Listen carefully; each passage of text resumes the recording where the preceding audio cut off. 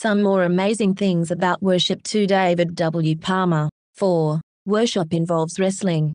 Jacob wrestled with God's representative until he prevailed. Genesis 32:24-31 NKJV.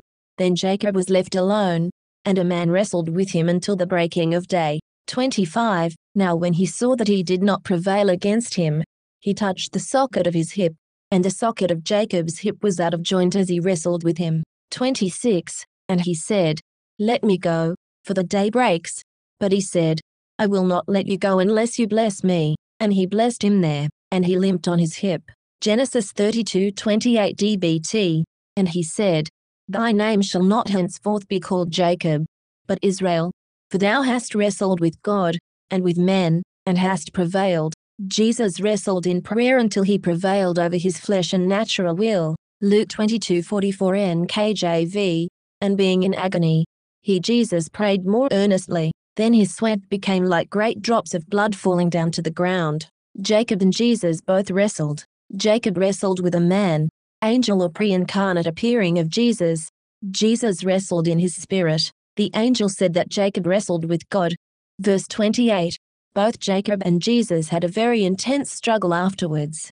Jacob walked with a limp. Jacob's flesh was weakened, but his name changed. His character changed through God's grace. In the spirit he was blessed.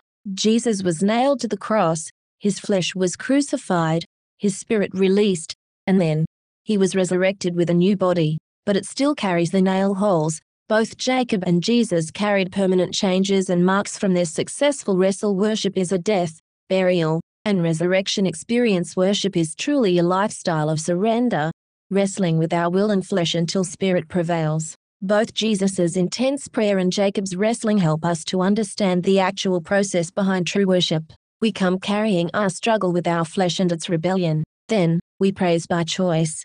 We stand on God's word. We confess it is true.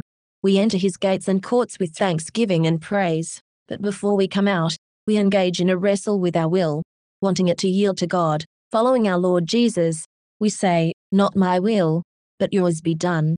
With Jacob, we say, I will not let you go. Like Jacob, we bring our natural fears and inhibitions that war against our destiny. In either case, we wrestle until something changes. We grapple through progressive stages of surrender until perfect peace and the gift of faith prevails. During the process, we offload our sin, upload our cares, and download his grace. Eventually, we experience Luke 22:43, 50:51 NLT.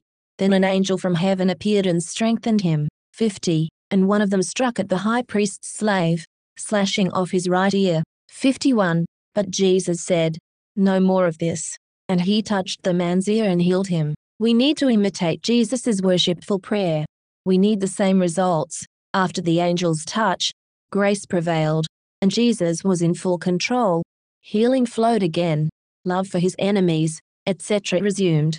But if we ever stop the process of fresh surrender, if we feel that we have arrived and don't need fresh grace, we will end up becoming Pharisees, murderers of Jesus, the living word of God. Today, can you say with Jesus, Not my will but yours be done? If not, could you at least say, Lord, please help me.